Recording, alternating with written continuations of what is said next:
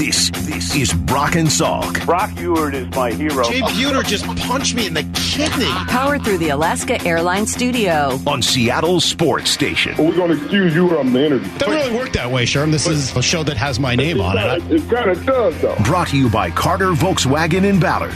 Now here are your hosts, Brock Ewert and Mike Salk. Hello! Yes, and good morning. It is the Brock and Salk program here on Seattle Sports on 710, seattlesports.com, Seattle Sports app, podcast platforms, you name it. Thanks for being with us. Thank you again. It's important that you're here. We've got really important things to discuss today and important people to discuss them with. The program. Yeah. I actually kind of love it when people say that. A long time ago decided, you start hearing words for the first time. You're like, that's the way I'm going to use it for the rest of my life. Oh. I wanted to say program a long time ago. What, as opposed to program? Yeah. Okay. I don't know. It just sounds right. I thought you meant like you really wanted to refer to this as a radio program. A program. I think that when you say program, though, you have to be talking about like a college football program.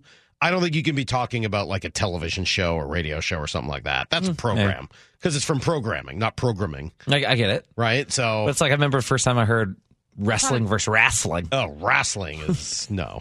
Stop. That just makes me physically uncomfortable over here. No, thank you.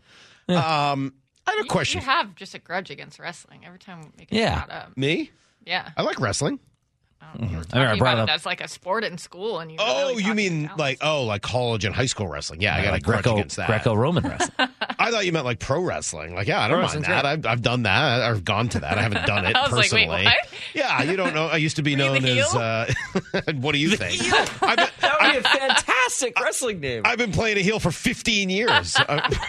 It's basically been my job. What's your signature move? Mostly to curse on the air, like I did yesterday, and have to dump myself. Yeah, that's good. Yeah. No, my favorite. I heard my dump. Well, I don't. No, never mind. I don't want to Your say dumping like, skills? Is that yeah, what you're about to say that. No, I heard that I mashed it up perfectly to where people didn't even realize. No one knew. Come on. Yeah, I don't want to call that. Say it again. Let's go. Nope. Perfect escape. I'm sorry that you figured that out mid-sentence. That would have been a lot more fun. All right, I got a dumb sports question for you guys today, but maybe you guys will have an answer for it. I didn't tell you about this ahead of time. How do you know when someone has replaced the greatest of all time? How do you know when there's a new one? Okay. I thought you meant like when someone leaves and then somebody has to try to be them. No, I mean, they have to start surpassing some On of the those list. accomplishments, right? Start breaking some of those records. Start winning some of the same titles. Right. The same number of titles.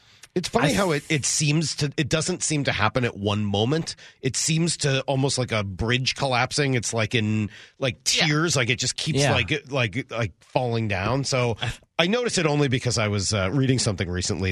I think it was The Athletic nationally was doing a ranking of the 100 best hockey players of all time. I don't know if you saw that, but they're calling it the Great 99 because they're like, look, we all know who number one is, and so it's the 99 guys after Gretzky, and that's his number, and so. I was like, yeah, obviously Gretzky's still going to get listed as number one. I think they have Mario Lemieux number two, and it kind of goes from there. But how do you know? Like, how did we know when Gretzky replaced, whether it was, whoever you thought it was, Gordie Howe or Bobby Orr or whomever? How do we know if and when Connor McDavid or Sidney Crosby or somebody one day eventually replaces Gretzky? How do you know when the eras are so different? And I know people have been debating this with LeBron and Michael Jordan for ages now. Right? They've been looking for that next answer. I think the LeBron one is interesting because in the post-Jordan era, right? And I'm not going to spend a lot of time talking about the NBA. I would sound foolish if I did. I don't watch a lot of it. But if you go back, I don't know, whatever it is now, 15 years or so, into the post-Jordan era, do you remember all of the conversations about the next Jordan, quote unquote? Right? Is it going to be Vince Carter? Is it going to be Penny Hardaway? They talked about all these guys as being the next Jordan, Kobe Bryant, etc. And at the end of the day, when LeBron either equaled or surpassed Jordan, we didn't even need to talk about it that way. He just was.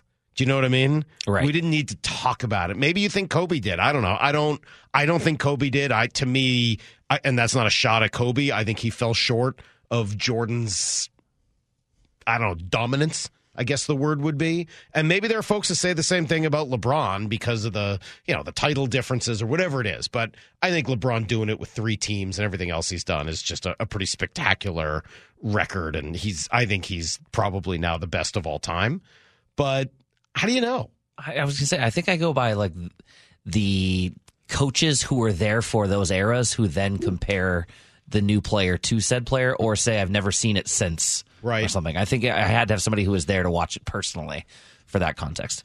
Yeah, I think that's a good one, right? Because there's plenty of guys from the 60s and 70s, even early 80s, that I don't remember or didn't know, that I find it really hard. How do I know how good Bob Gibson was?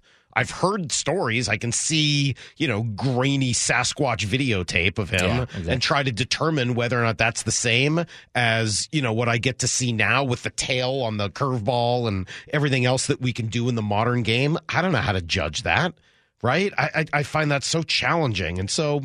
Well, and it varies in sports. Like I think a lot of people, you hear about Johnny Unitas, but again, you're not going to be able to really judge him against the modern game. And, how can you? But in baseball, Babe Ruth is still considered one of the greatest. Yeah, it's not like we got to watch him or can really compare him to... And I don't know whether it's fair to do that either. Like, should we even consider him one of the greatest? I don't know. Look, this is an old sports argument.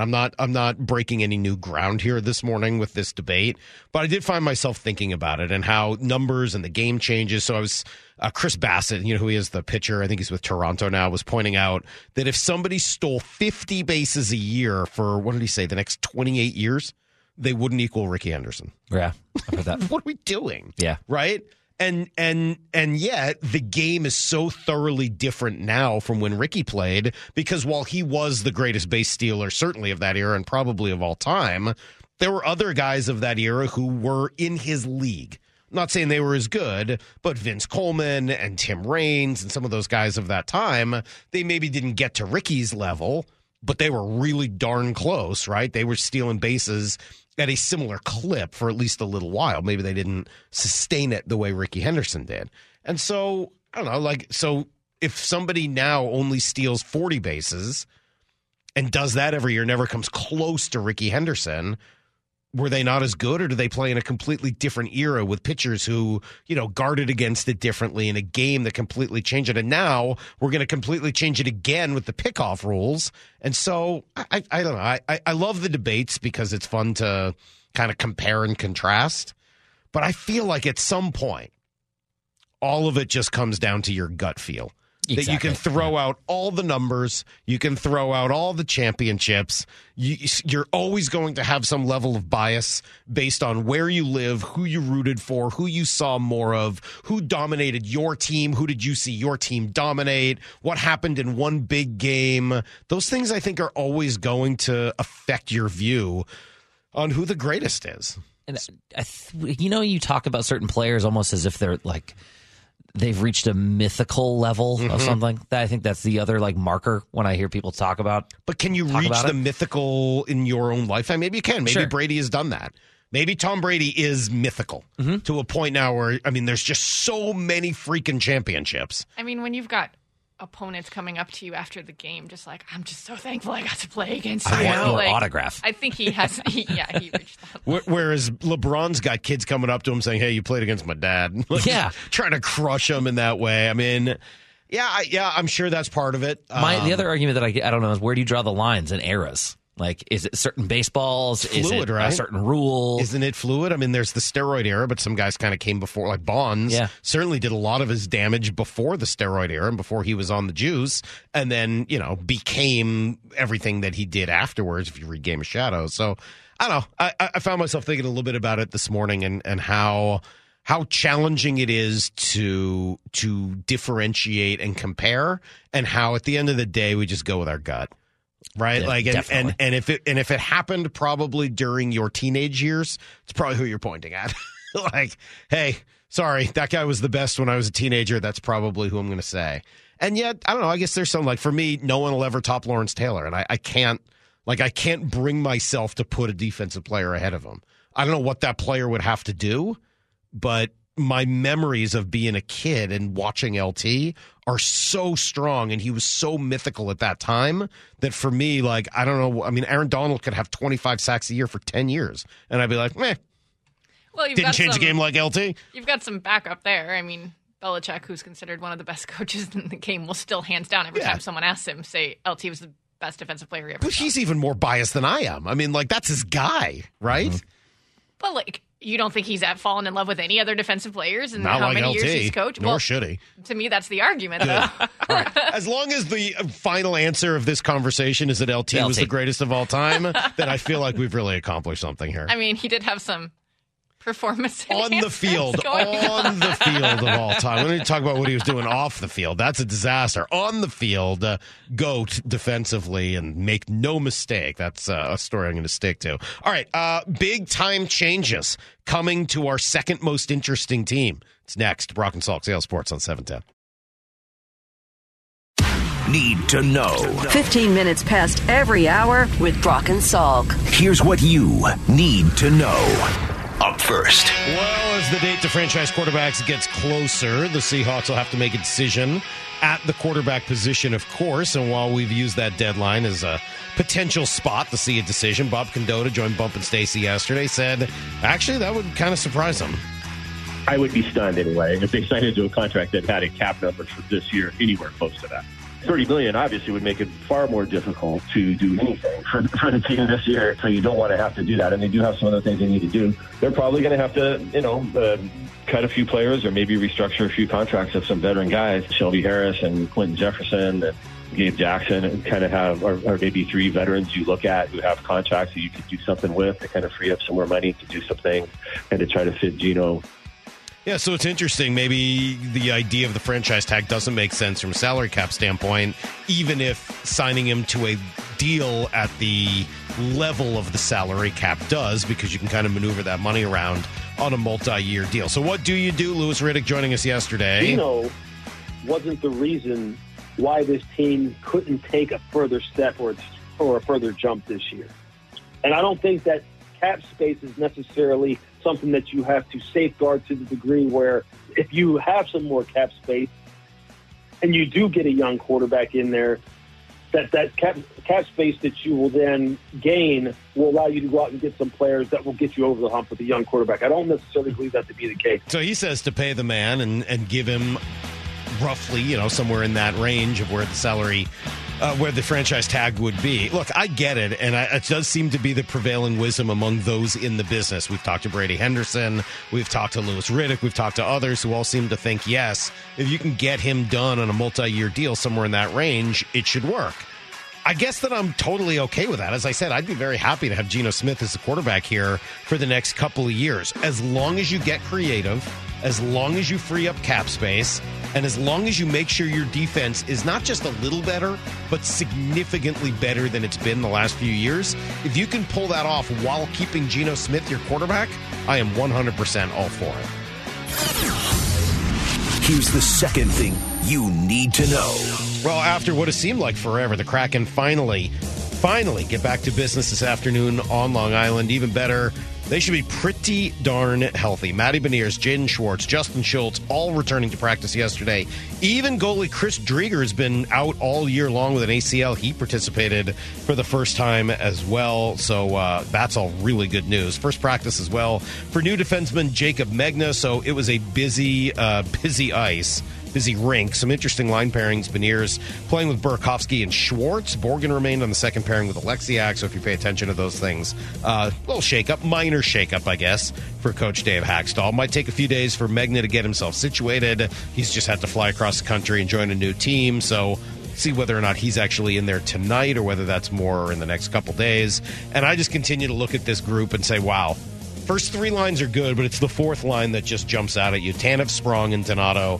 Three guys that should all be top 9 forwards who are all playing on the fourth line for the Kraken. You want to know why they've had success this year? It's their depth, first and foremost, and their ability to score with all four lines. Here's the third thing you need to know. Well, things are going to change in Denver, and it's very clear now who's in charge. It's not Russell Wilson. His name is Sean Payton.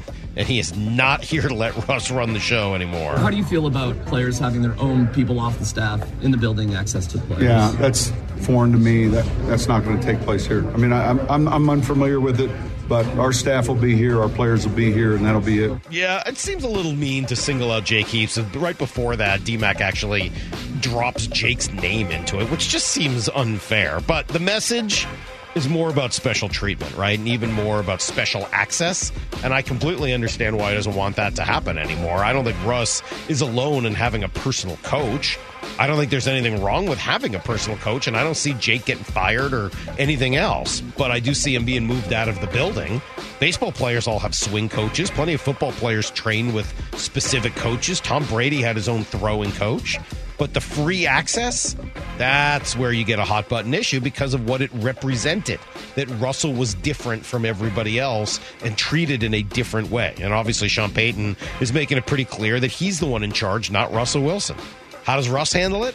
At first, I would think he handles it fairly well. And then it'll depend on how successful they are because he's got his legacy that he's got to protect.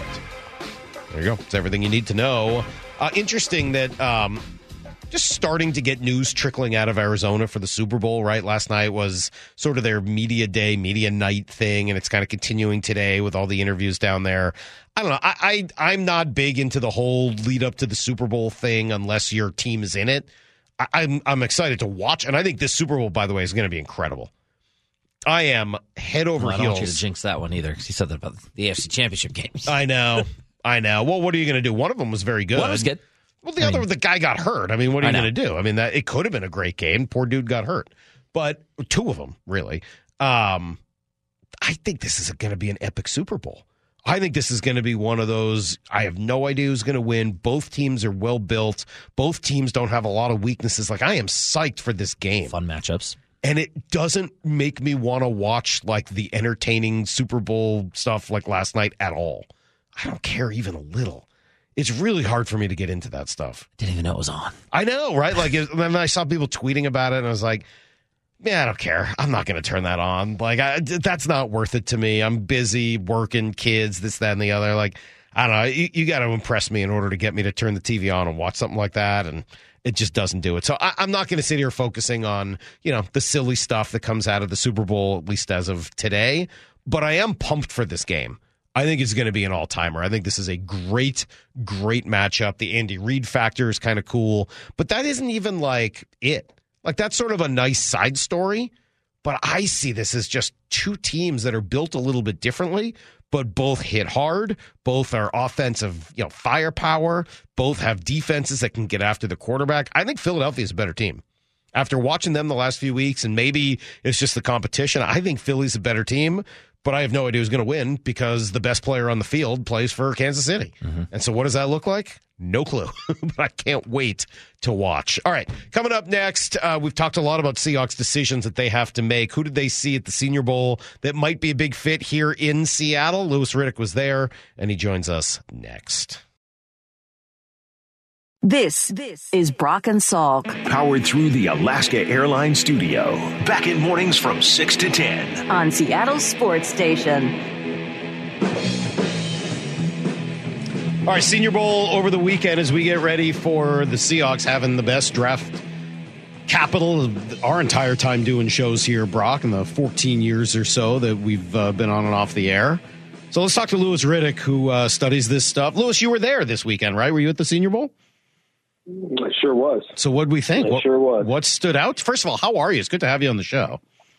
I'm doing great. The Senior Bowl is always one of the best events because it kind of really gets your mind focused on the off-season building phase of the NFL, which I think really it kind of holds people's attention about how teams are really built, because there's so much varying opinions about how people think teams should be built.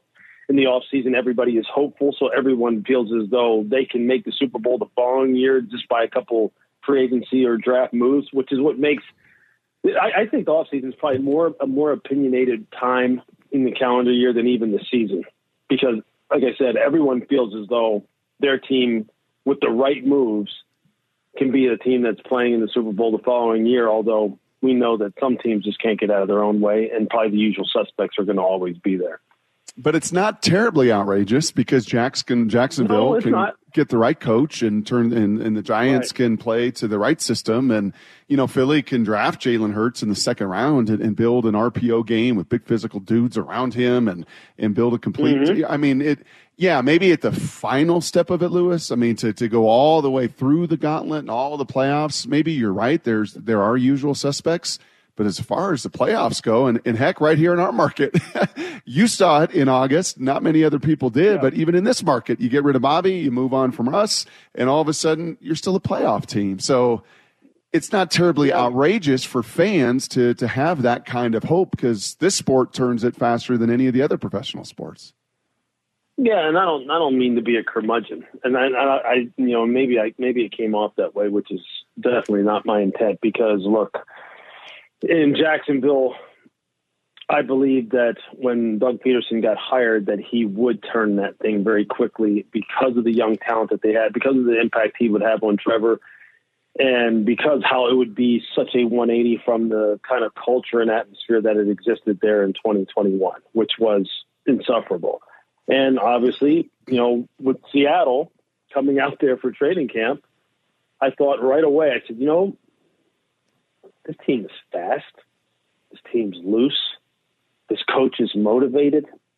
These players feel as though they have a lot to prove, given that, it's been a whole leadership change, out with the old, in with the new. Some, players felt as though they could express themselves, spread their wings, that they could grow, that they could assert themselves. And I was like, this team's going to be a lot better than people think.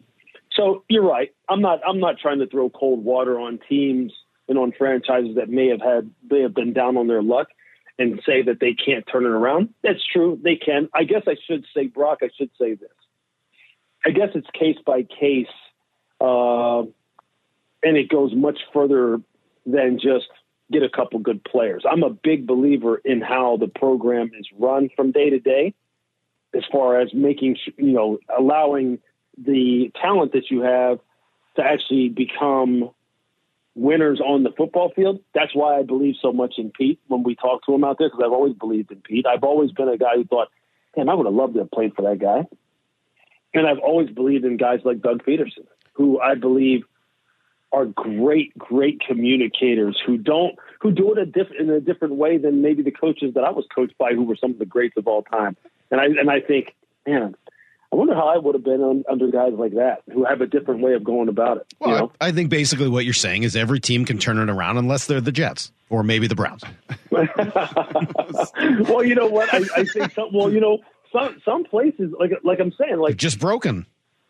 They just, it's the structure. It's not really the structure. I guess it's the people who make up the components of the structure, and then how it's run and then how it's managed from day to day that just doesn't give them a chance. I don't care how many good players they may have at certain positions. They just can't. It's too hard. I mean, you guys know that the season's too long. There's too many things that have to go the right way. It's hard to win in spite of bad culture or bad organizational functionality. It's just too hard. In spite of is not a good recipe in the NFL. You have to win because of. So let's talk some Seahawks as we start thinking about the draft, and maybe maybe this will involve the Senior Bowl, maybe not. But I mean, the biggest question here, obviously, is what do you do with the 5th overall pick if you are John Schneider, Pete Carroll, and the Seahawks? Yeah, I think it's got to be. Well, I shouldn't say it's got to be.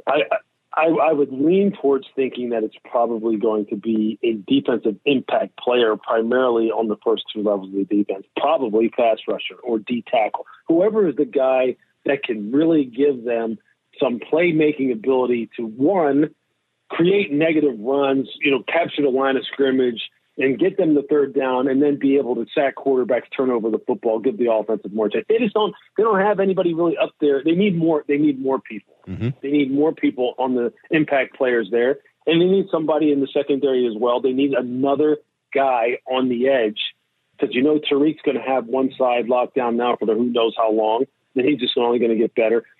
They need another one. They need another playmaker back there to go along with him. So really, it's all three levels, just however you want to prioritize it. I would assume it'll be up front because that's how they're great teams in the past. They had great pass rushers. They had impact players up front. Yes, they had good players in the secondary. Don't get me wrong. The Legion was second to none. But I would assume that it'll be a player on that side of the ball, unless they feel as though, even though as we negotiate with Geno and maybe lock him up for the intermediate term, that he still ultimately is going to be a bridge to someone else who they turn it over to be the true franchise quarterback, unless that's their thinking, which I don't know. We'll get to Geno here in just a second. He is Louis Riddick, the voice, the man, the legend over there at ESPN. Does such a terrific job, and you've become just awesome in this draft seat, sitting there capturing the draft. And I think one thing you and I may have in common, Louis, and you can shoot it down if I'm wrong. But this last weekend, I was at a service, a memorial service, and I had to read a very long script, a 9-pager. Mm-hmm. And, I loved printing it out and putting it in a binder. I had a 3-hole punch. Mm-hmm. I put that hole punch in. I put it in the binder. And when I see you on the set there on draft day, man, your freaking binder is so big. You got that big binder in front of you.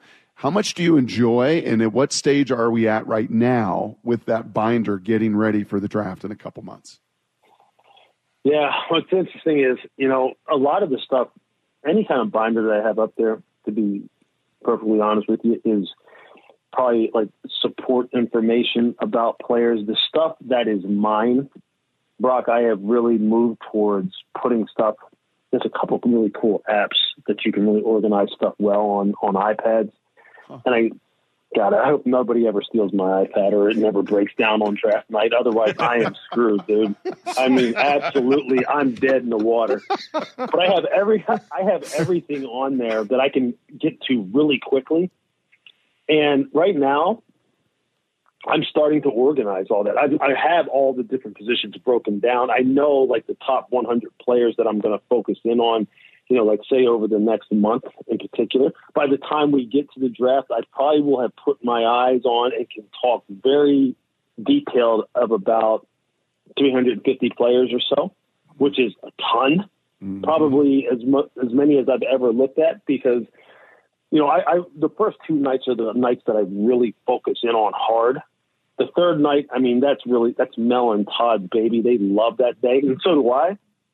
But I'm in the process of really identifying, here are the guys I'm going to dig in on. I've obviously looked at a bunch of these dudes who were down at the Senior Bowl, but it's a slow grind from now until April.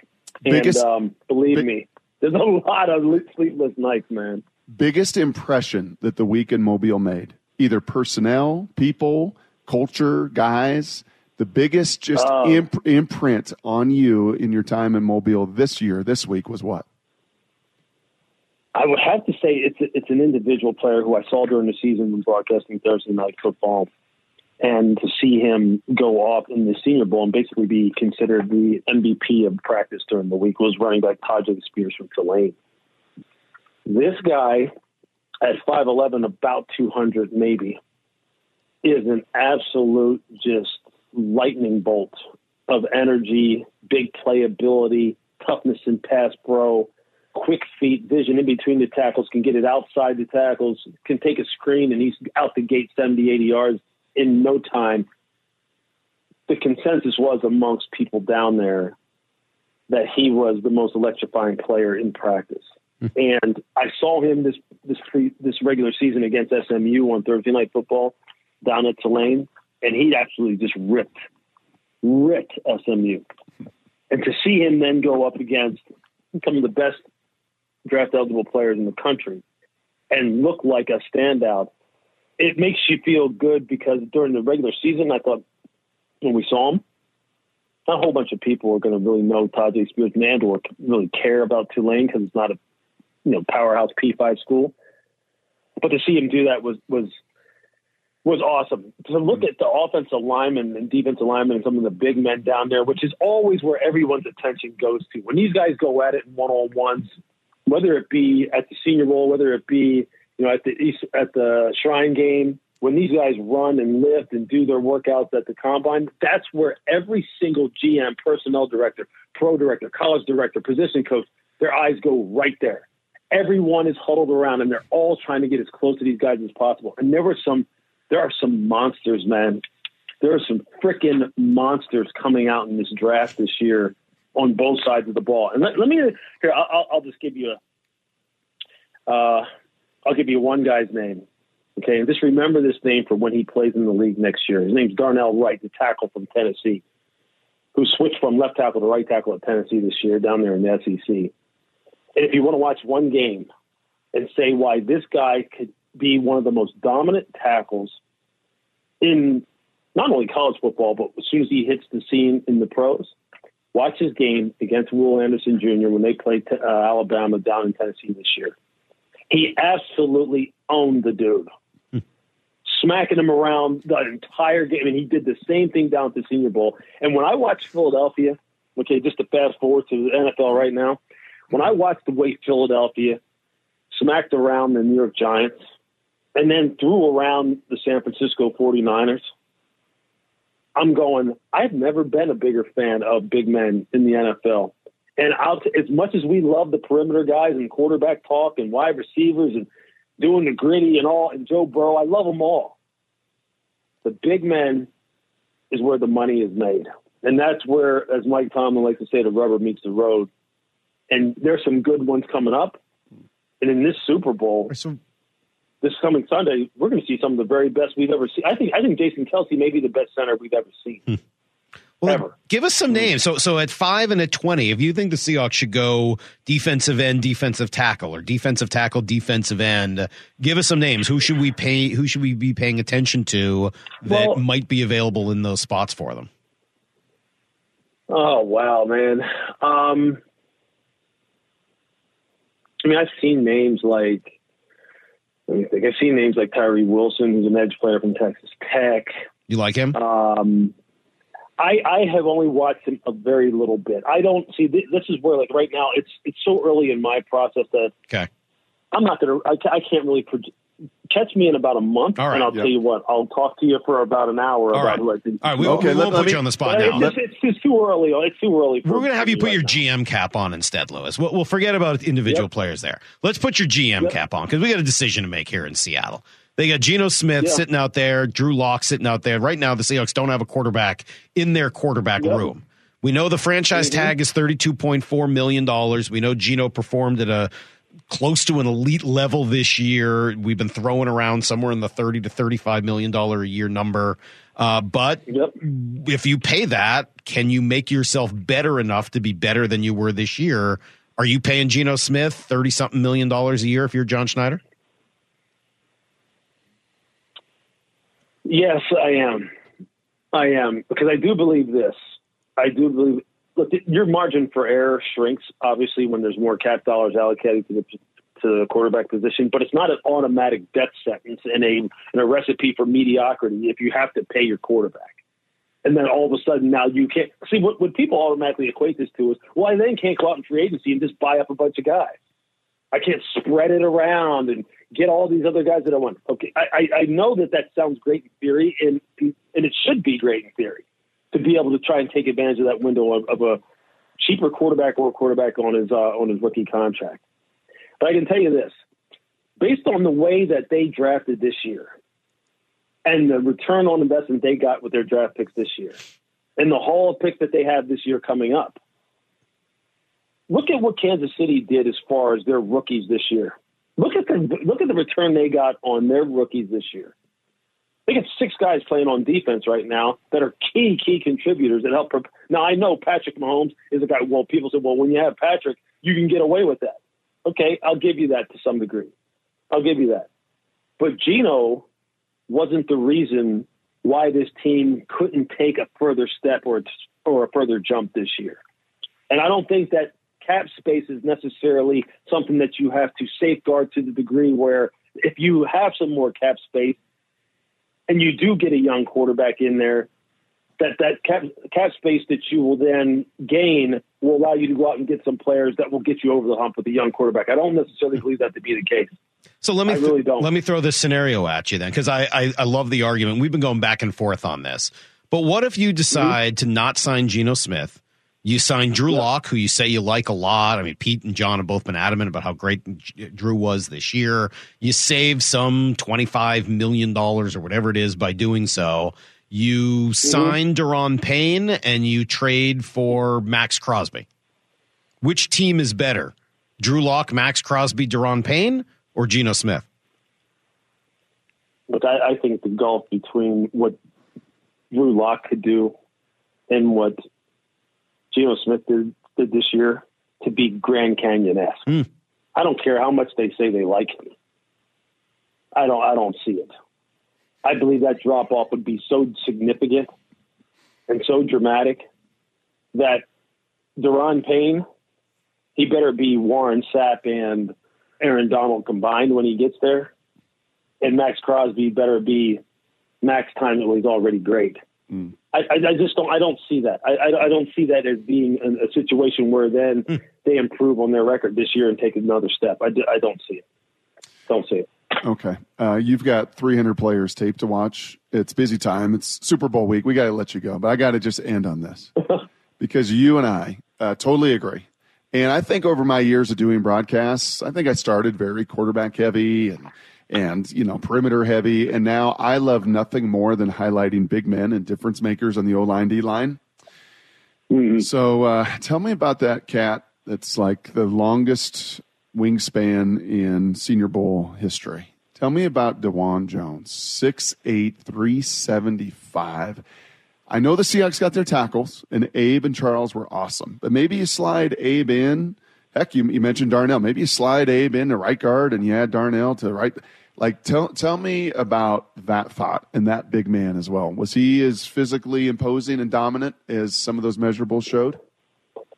Yeah, he wasn't. He didn't practice much down there. I do know this though.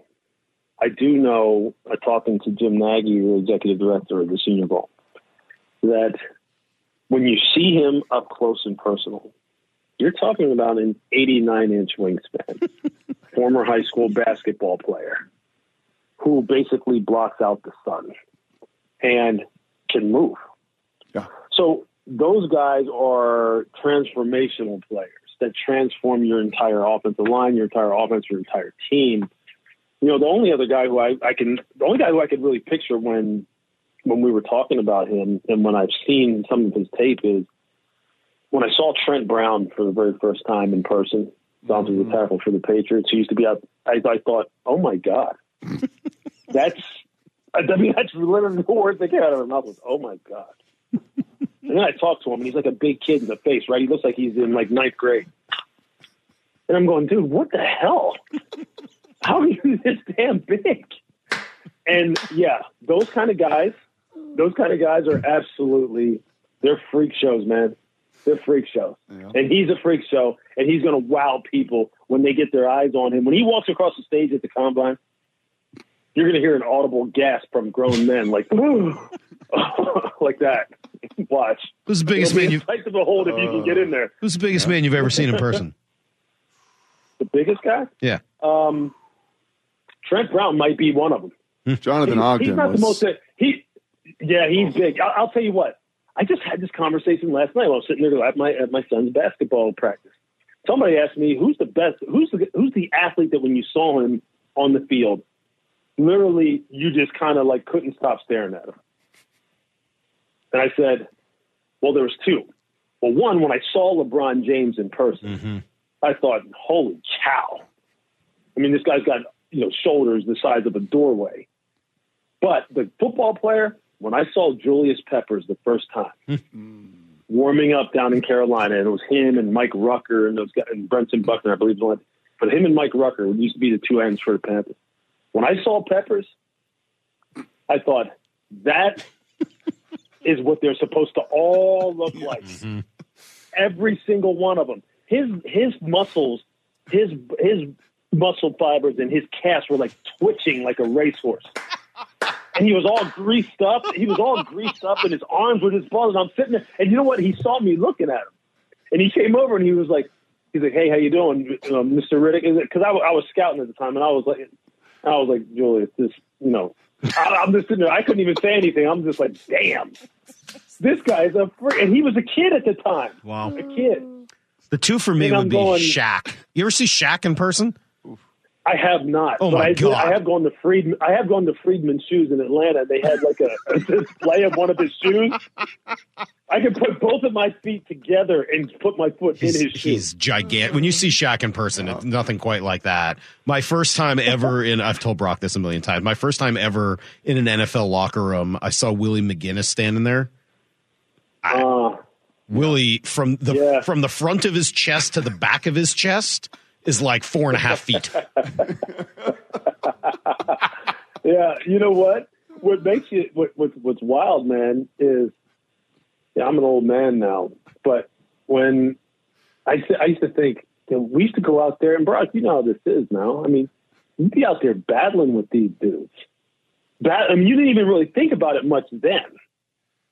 But when you think about it now, and you look at these guys now, and you look at how some of these kids are just bigger and freakier than ever, the game is different. We can talk about the old days and how it used to be back then and how much more physical, and it was. But the size and speed component of these guys now, it's off the chart. Scary. Evolution is definitely in full effect. Lewis, thank you. We just love talking to you. Love catching up with you. And as we get closer to the draft, we'll see if we can hit you up again and start talking about some names. Seahawks are in such a fun, interesting spot with number 5 and then number 20 and 2 picks in the second round and everything else. So we will look forward to talking to you as we get a little closer to April. Thank you so much. We appreciate it. Thank you, Lewis. Appreciate it so much. No question, dude. All right. Good stuff there from Lewis Riddick. I really enjoy him. He's one of my favorites that we have on. And I don't know, there's something about an ex-NFL guy who does scouting, etc., who's just like marveling at the size of these behemoths that they end up talking about and that we end up watching. So, all right. Hey, we got some new mocks out. I'm going to have to run some of these names by Brock and see what he thinks about them. Seahawks, I'll tell you what. I've been thinking they'll trade the number 20 pick, but there's a name on one of these mock drafts at number 20 that would absolutely pique my interest. I don't know if it's what the Seahawks need, but if they did it, I couldn't be mad. It's next. Brock and Salk, Seattle Sports on 710 and SeattleSports.com.